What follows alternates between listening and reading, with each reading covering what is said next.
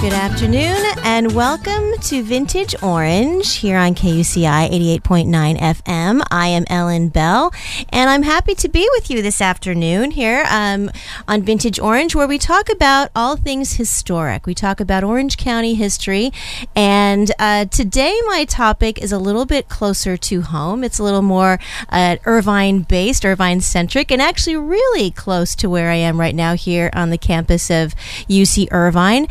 We're going to be talking a little bit about the history of KUCI, which is kind of interesting for me. My history has gone about 1 year. I have experience here, and my guest has quite a bit more than that. So I'm really happy today. I have a special guest here in studio, and his name is Michael Rosinski. And Michael he has a show here on KUCI on Saturday mornings. It's called Concert Preview and Anniversaries. Did I get that right? Yes. All right. So far, so good, Michael. It's on at 10 a.m. from 10 to noon, and classical music, which I can't wait to talk to you about that. But Michael has been doing this a little bit longer than me. When was your first show, Michael?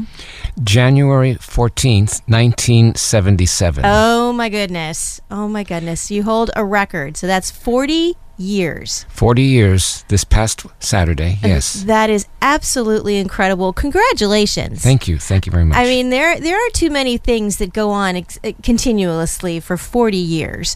And the fact that you've been, this is a volunteer position. Everybody who is here at KUCI is doing this because they have a passion for it. Either they love the music, they love the topic that they're talking about. But this is out of the kindness of your own heart. And I know you enjoy it. You must. Yes, I do. But it is a volunteer position. So I thank you for your service, frankly. That's just awesome. 40 years. Thank you very much. Pretty darn cool. I was, before I was thinking about this, in 1977, I did a little bit of history research myself. And I went back, 1977. So Gerald Ford was our president. For one more week. Gerald Ford was, had been the president, yes. And after this inauguration, I will have actually touched upon 8 presidents. Oh, my goodness. So Gerald Ford, yes. And then music this week, actually on January 14th, the top song, do you have any guesses what it might have been? None at the moment. I know. This would stump me too. You Make Me Feel Like Dancin', Leo Sayer. You remember that song? Yes. I do. Well, disco was just about to kind of envelop all of us in 1977, and I looked in, I guess Saturday Night Fever actually came out that year. Yes, that I know. Which radically changed music and became a cultural phenomenon. And the Star Wars franchise came out in 1977, and Rocky was the best picture. So, it's interesting to think all of the cultural shifts and changes that have happened while you have been doing this show on KUCI. So tell me a little bit about that. Tell me about, first of all, what brought you to KUCI, and what's your Irvine connection? Well, I was a student here. I was an undergraduate music major and graduated with 2 degrees eventually, in both of them in music. And the moment I came to this campus, my whole family uprooted from New York City, where I was born and raised, and came out to California because we wanted a better life. And I had already applied to and was admitted into the university. And so I decided to find out different things about it. I was interested in writing, and I've always been interested in writing. But then I found out, they have a radio station too. I've got to check this out. But like any freshman, I took on too many classes, and so I didn't have time for extracurricular activities. So I went from one, what they used to call orientation meeting, now it's called Welcome Week, but it was orientation week, to the next, until finally in my junior year, I decided it's now or never. I'm going to go through with the training. I'm going to have my own show, because I've always imagined myself growing up in New York. I was listening to these classical stations, and I'm thinking, I could do that if I just got over my fear of speaking.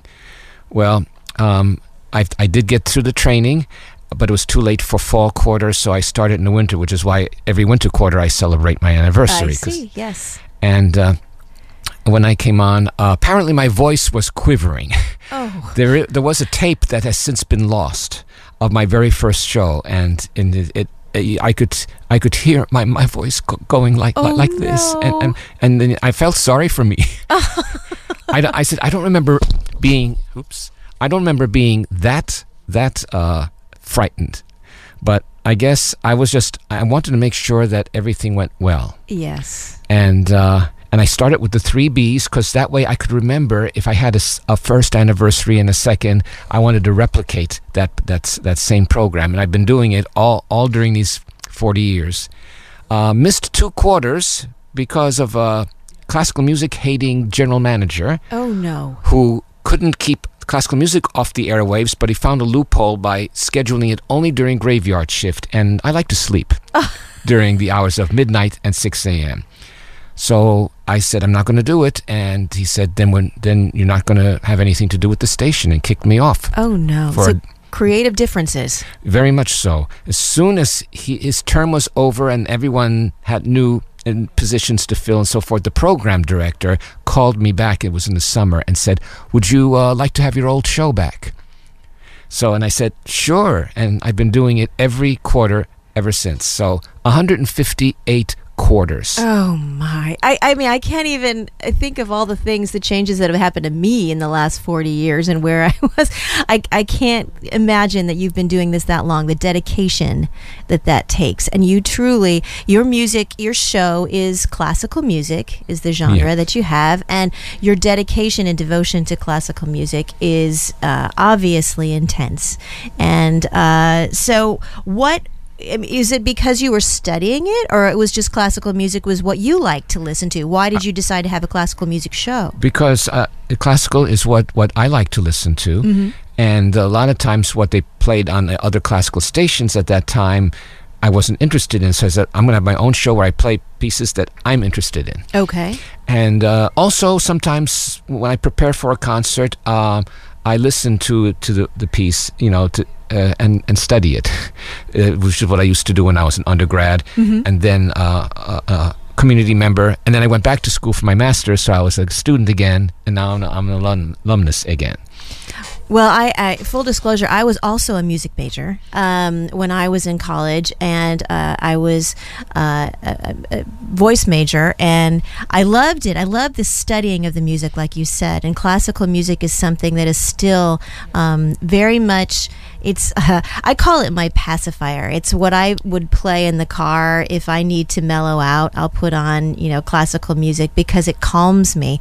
And in fact, my daughter, when I'd pick her up from school and the classical music would be playing in the car, and she'd be like, "Oh, rough day, Mom. I guess this was a bad day. Is everything okay?" Because I'd have the classical music cranked in the car. But it's a timeless genre, and I think what you say, studying it. You get a different appreciation for the background and how it was constructed and created. Is this what you try to bring to your show? Is that kind of feel? Yes, I try to have the listener understand why this piece, why was it written, what was going on in the composer's lifetime, what was going on in the world at that time. And it really enhances one's enjoyment of the music. You may enjoy a Beethoven symphony, for example, just on its own merits. But then when you understand that the later symphonies were written as he was getting progressively more deaf until he was totally, absolutely deaf and can only hear in his mind. And yet to see what he produced in that total deafness is just astounding. And I also like to come up with humorous anecdotes about composers just to show, hey, they're human too. There was the case of the absent-minded composer who actually left his manuscript on the table of a golf store. He was going golfing with his friends, and the director knew who he was, so he called him and he said, first thing he said was, "Well, you left your manuscript." "Yeah, I know. When can I pick it up?" And then he says, "How much is it worth to you?" Oh no! And the composer said, "Never mind, you can have it. I still remember it." And he wrote out the whole thing. Oh my gosh! So at that point, he was ready to write it out. At that point, the director says, "Never mind, just come by and pick it up. It'll be here for you." So and other things. I just enjoy relating anecdotes, because again, it makes them seem more human, and people go like, well, I'm going to have to keep that in mind as I listen to this piece. Well, I think it's a lot of what I do here on this show is being history, and we have similar views on that. Is that I feel that history is stories, and the way you can make it interesting is to make it come alive, and that these things just didn't happen years ago and they're done with, but that by telling the story, you can actually bring it all back to life again. And so I think that's what it sounds like. What you do is that even though these pieces were written a century ago, you bring them very much to life by introducing us to the very real people who created them. I try to do that without sounding like a music professor. And the listeners we had enough of class. Those, right? Yeah. I mean, they make it sound so cut and dried, and I just want, I don't speak like I'm doing formal presentation. I speak like we're having a conversation right now. And when I get excited over a piece of music that I've come across, I try to recreate that excitement by telling the listeners, well, no, drop whatever it is you're doing because you got to hear this. Right. So it's like, I'm trying to make it sound exciting. 'Cause to me, it is exciting. Well, sometimes people will feel that classical music, just like history, that this is something that is kind of dead, or it's a genre that's from the past. There's nothing new and exciting about it. How do you, other than the telling of the stories, and how do you think you connect with students who are listening today that may not have that background? Is it really just kind of telling them what we think they would know, and maybe they haven't been exposed to? Do you have any little other tricks that you up your sleeves to get them excited about it? Well, I just there's a certain approach that I take to my show. Sometimes I call it compare and contrast. And what I do is, if there's more than one version of a piece, then basically I compare it and I go like, this is the way it originally sounded. That's the kind of sound that hardly anybody knows now. And I somehow find a recording of the original version of something. So it's like a cover. You compare the cover to the original.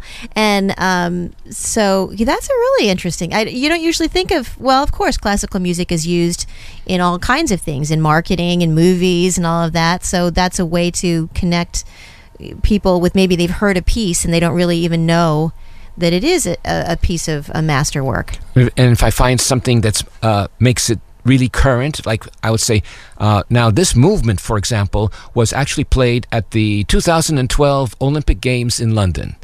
That kind of stuff. So it's even though it was written 100 years before. Right. Yeah, I was listening. I had KUCI on this, or KUSC on this morning, and it was they were playing the Liszt piece that was Rhapsody Rabbit, and it was Bugs Bunny's signature music that I grew up listening to, watching Bugs Bunny cartoons, and you immediately recognize this music as his kind of theme music, but you don't know the actual composer of it and the origin of this music. We just think of Bugs Bunny, but that does make it kind of fun. Well, a lot of that music I listen to for the first time by watching these cartoons. Sure, they're very good educators.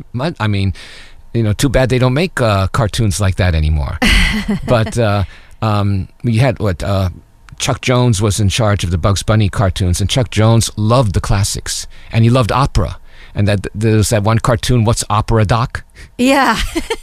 Where at the end, Bugs Bunny a limp Bugs Bunny is carried up the steps by Elmer Fudd, and at the very end, he all of a sudden picks up his head, turns to the camera, and he says, "What do you expect in an opera? A happy ending?" I love that. It doesn't have to be all dry and serious all the time. It can be funny. It can be very funny. Who's your favorite composer, as far as you mentioned Beethoven and his struggles with deafness, but who do you think had the most interesting story as a composer?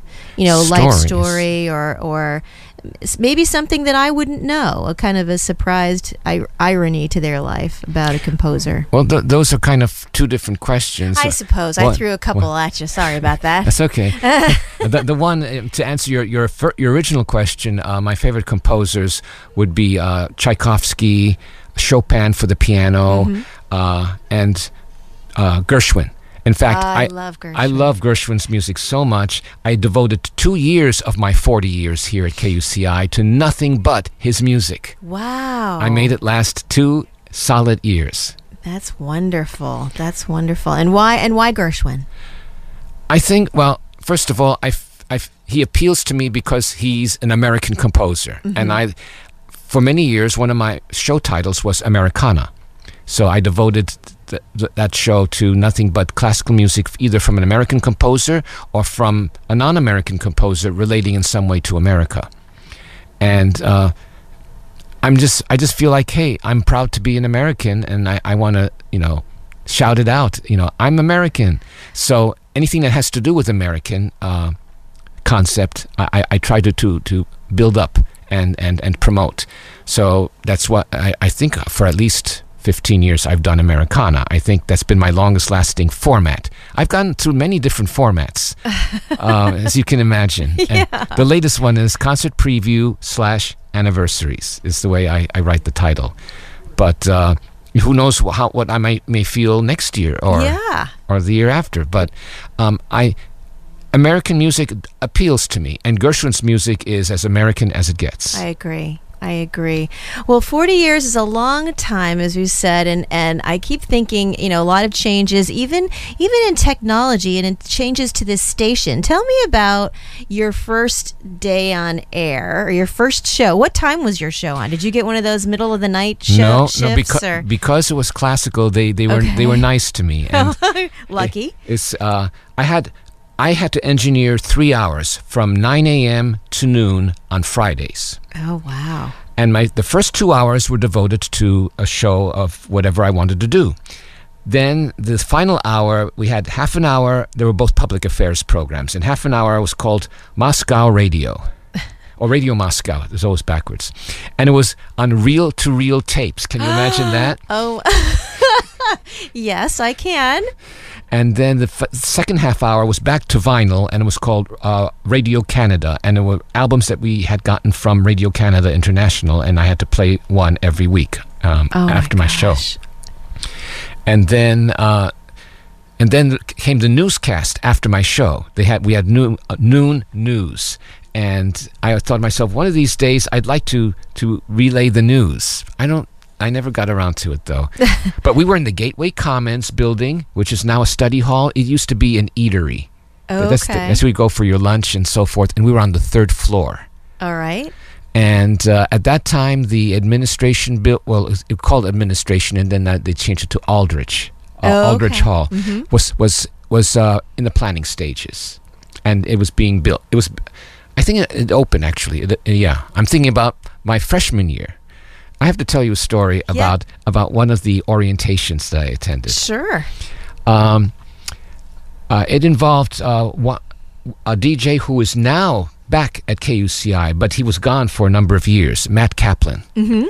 And at that time, there were like two different elections going on, and so 2 different general managers were elected, and Matt was one of them. And the other one shall remain nameless. Okay. And they decided, why don't we just, pool our resources together and just be co-general managers. So they were known as the 2-headed general manager. And at that orientation, that's when I first saw Matt. And he was like dressed in a very formal, dark business suit, 3-piece suit, tie, and looking like the ultra professional. And then the other guy comes in, dressed only in strategically placed pots in the front and in the back. Nothing else. Oh, my. And I'm thinking, what am I getting myself into? If this is the way KUCI is being run. Oh, my. And the funniest thing was I was behind this one woman, whether she had... I don't know why she would said what she said, but at that point she said, oh, no, the wedding's off. I'm thinking, is that his fiance witnessing this? And of course, this was like the wild times. We're talking about the 70s. Yeah, it sounds like it. Well, this is Streakers, right? Yeah. It's happening. It happened just like in fact, the year of the streaker. Okay, well, sounds like it. Sounds like he was all ready to go. Yeah. I mean, the changes in the station itself, the technology, you were reel-to-reel tapes and everything. I laugh here because the computer files, which are, the computer that we play different sound bites, they call them a cart file. But I remember, because I worked at a radio station too when I was in college, WPGU in Champaign, Illinois, and we actually had physical carts. They were cartridges. We used to also. Oh, I'm sure. Yeah. Where you had to actually, kind of like 8 tracks. You'd load them in the machine, and then you'd take them out and you'd record everything on these carts, and then I would help file them and put them in like a library, and then I'd carry them to the DJ and stuff when I was a little grunt there working, but that's why when I came here and they taught me about the cart file on the computer, I'm like, well, wait, no, they were really carts. They really were carts, yes. I would put in a tape, and then half the time I'd be like, come on, why aren't you speaking now? Well, I mean, we're getting to we could go on and on and on, and I really have enjoyed this. I appreciate you coming in, because I think what better than talking about KUCI and history is to have our very own history, Michael Rosinski, and here with me. But what do you think? KUCI has been here a long time. What do you think the secret is? Why do you think there still is this strong connection with the campus radio?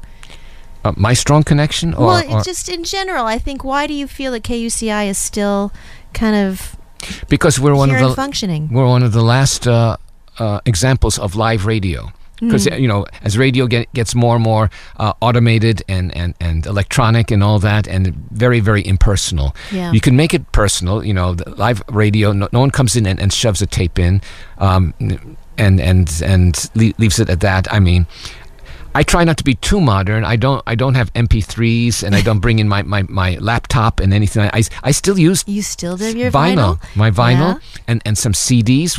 I never thought that I'd see the day when CDs would be considered passé. I know, right? And then vinyl comes back. It's hip again. Yes, it is. Yes, because enough people just say, I miss vinyl. Yeah. And then the younger people are taking to it. Sure. And there's a different sound. There's an absolute different sound. Yes. And no, it's wonderful to see that coming back around, because it's not for practical reasons. It's because it's a sound reason, and it's I think a love of history. To have to go back and kind of hear those original recordings as the way they were supposed to be heard. Yeah, you don't want the recordings to sound ultra perfect. No, because the pops performances, and the things. Yeah, performances are not ultra perfect. Very true. Very true.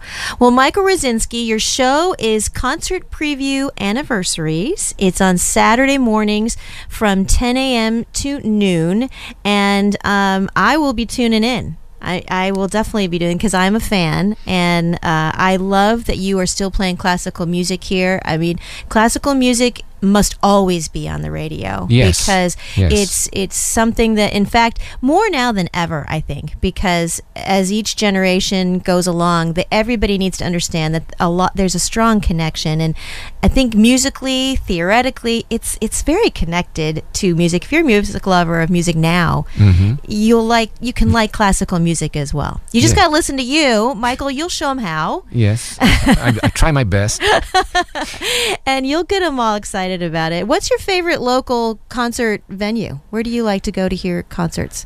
I like what used to be called the Orange County Performing Arts Center, and now it's part of the Segerstrom Center for the Arts. It's the old Segerstrom Hall. Okay, me too. I like the acoustics in the new hall, but the fact that it looks it looks too modern. There's no curtain there, and people from the audience could be in the back of the stage looking over the shoulders of the... And I'm thinking, that's not the way it should be. Yeah. And I like the look of the Irvine Barclay. I mean, they make it look so clean and new, even after being in business for over 20 years. And wonderful acoustics in there as well, I think. Yes, definitely. Well, we're very fortunate. I agree with you. Live music is the best, and because it's all about that vibration, and that's what music is. Yes, and we've got to keep classical music alive here at KUCI. I agree. Well, you're preaching to the choir, Michael, because I completely agree with you, and thank you so much for taking the time to come in on your not day. Your Saturdays are your day, but it's coming in on a Wednesday afternoon to speak with me here on Vintage Orange. I appreciate it. Thank you. It was my pleasure being here. And here's to 40 more years. Oh, if I should only be so lucky. Someone asked me once, when are you going to retire from radio? I said, well, first of all, ask me why am I doing it? Because it's fun. Yes. And when am I going to quit? When it stops being fun. Well, I hope you continue to have fun for a long time to come. And thank you so much for your dedication and what you do. And I'll be listening on Saturday. So thank you. Thank you very much for having me on your show, Ellen. My pleasure. And thank you so much for listening and tuning in today for Vintage Orange. This is Ellen Bell, and I've really enjoyed another very quick. It just flies by, these 30 minutes. You have a whole 2 hours. I just have 30 minutes. I got to talk real fast. But thank you for listening, and I will see you next week with more Orange County history on Vintage Orange. You've been listening to KUCI 88.9 FM.